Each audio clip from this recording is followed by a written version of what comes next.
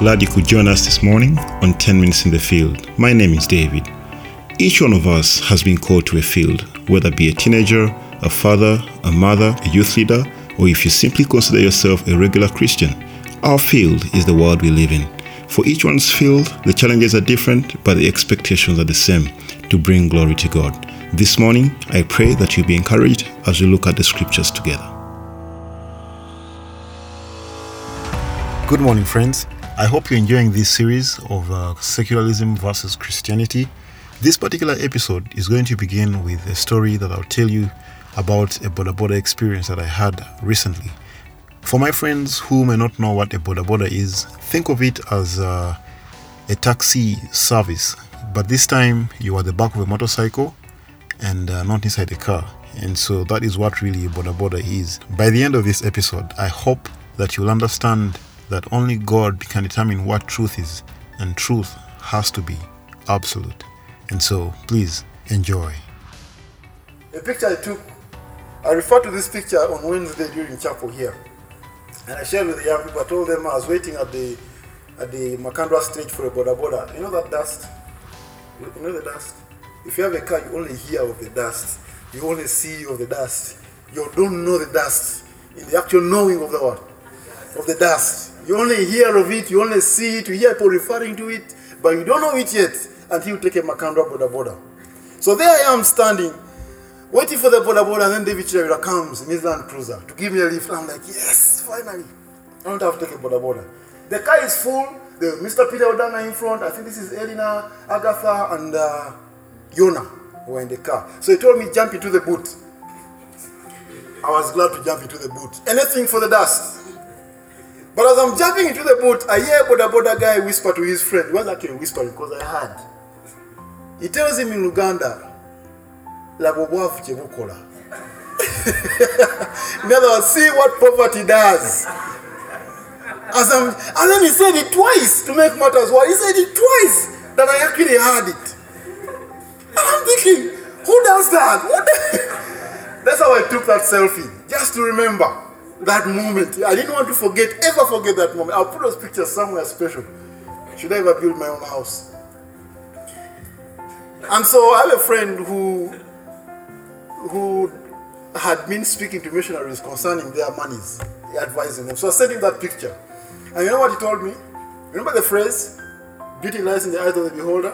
He told me, poverty lies in the eyes of the what? Of the beholder. And that phrase made sense. It actually made sense. They think I am broke, but I am not what? I am not broke. Now here's the next picture.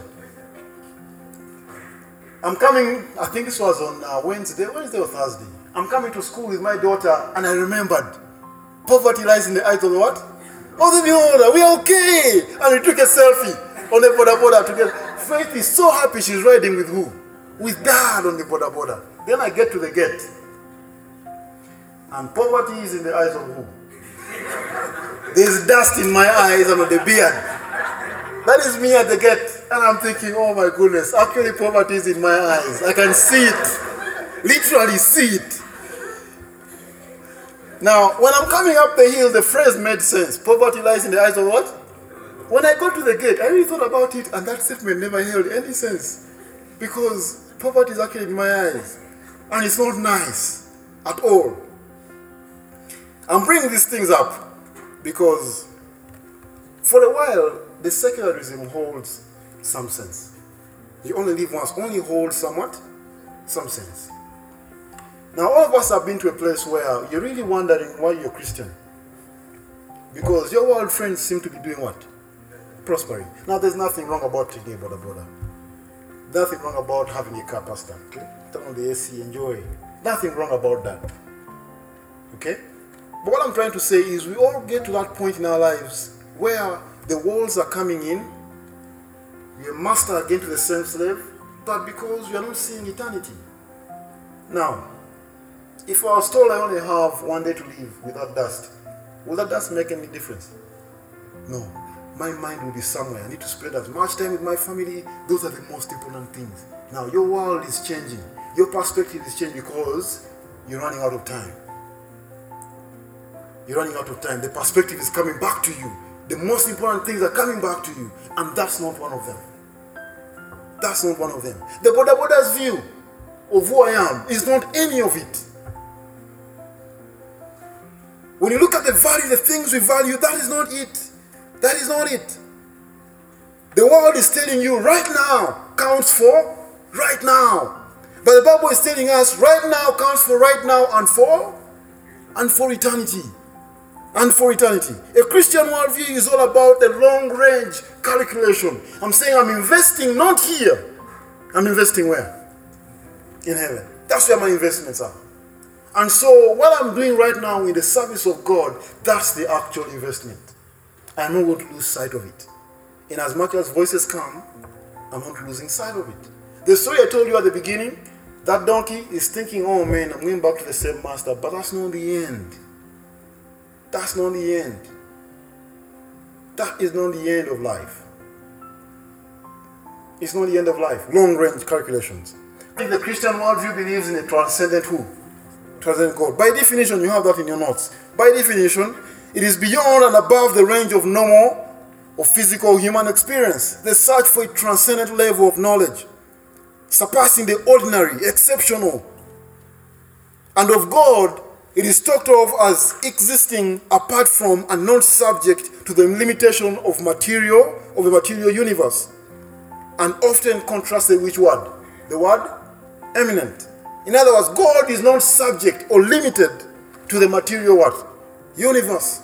So if you begin to want to understand Him or to use your views to determine what truth is, God is looking at you and He's saying, my words, my wisdom is far greater than yours. Your wisdom is foolishness. Do not view the world the way the world views it. View it the way God does what? Because His view is not limited to time and space. It's not limited to here and now. Points of conflict between these two worldviews. But a secularist worldview versus the Christian worldview. He says the secular worldview will tell you there is no absolute what? Truth. No one can say this is truth and truth alone. They will tell you that is truth according to you. So believe what you want. While Christianity will tell you this is absolute truth. Look at 2 Timothy 4, 3-4. 2 Timothy 3-4. Let's open it up there. 2 Timothy. For the time is coming when people will not endure. Remember, a time is doing what? Coming. The world, there's a part of the world that is coming. At some point, the world, in relation to time, that time is coming when people will not endure sound what? Teaching. What will they do? But having itching ears, they will accumulate for themselves teachers to suit their own passions and will turn away from listening to the truth and wander off into myths. As for you, always be what? Sober-minded. Enduring what? Suffering is there. It does not determine what truth is. It is there, but it doesn't determine what truth is. Some of us can even equate the existence of God based on what we are going through. If God is there, why am I suffering? How selfish can you get? That now you're beginning to wonder if God exists because of what you're going through as a Christian. Painful as it could be, suffering can be endured. Because the Bible is saying He's not tempted us beyond what we can bear. No temptation has come before us beyond what we can bear. He's there to give us the strength to go through it. It may not be as bad as you think it is. Actually, at some point, I forget who. Is it Christ? Is it, you're not endured? I think it's Paul. You're not endured to the point of doing what? Of shedding blood yet. You have not done that yet. Think of the Christians in Syria. They will tell you what suffering is. When they put you by the beach, you have your eyes closed and they're going to cut off your head with a blunt knife. We've not yet endured to the point of shedding blood. Dust is nothing. The dust is what? Is nothing. Think of it the way the scripture looks at it. It says, endure. Do the work of an evangelist. Fulfill your ministry. That's where the value is. That's where the value is. It's amazing how the Christian worldview just does a very good job in answering these questions. The ones we're looking at. What's the meaning of life? Origin, where did I come from? God created the heavens and the earth. Why am I here? For the glory of God. Where am I going? Which shall live for all eternity. For all eternity. Second one.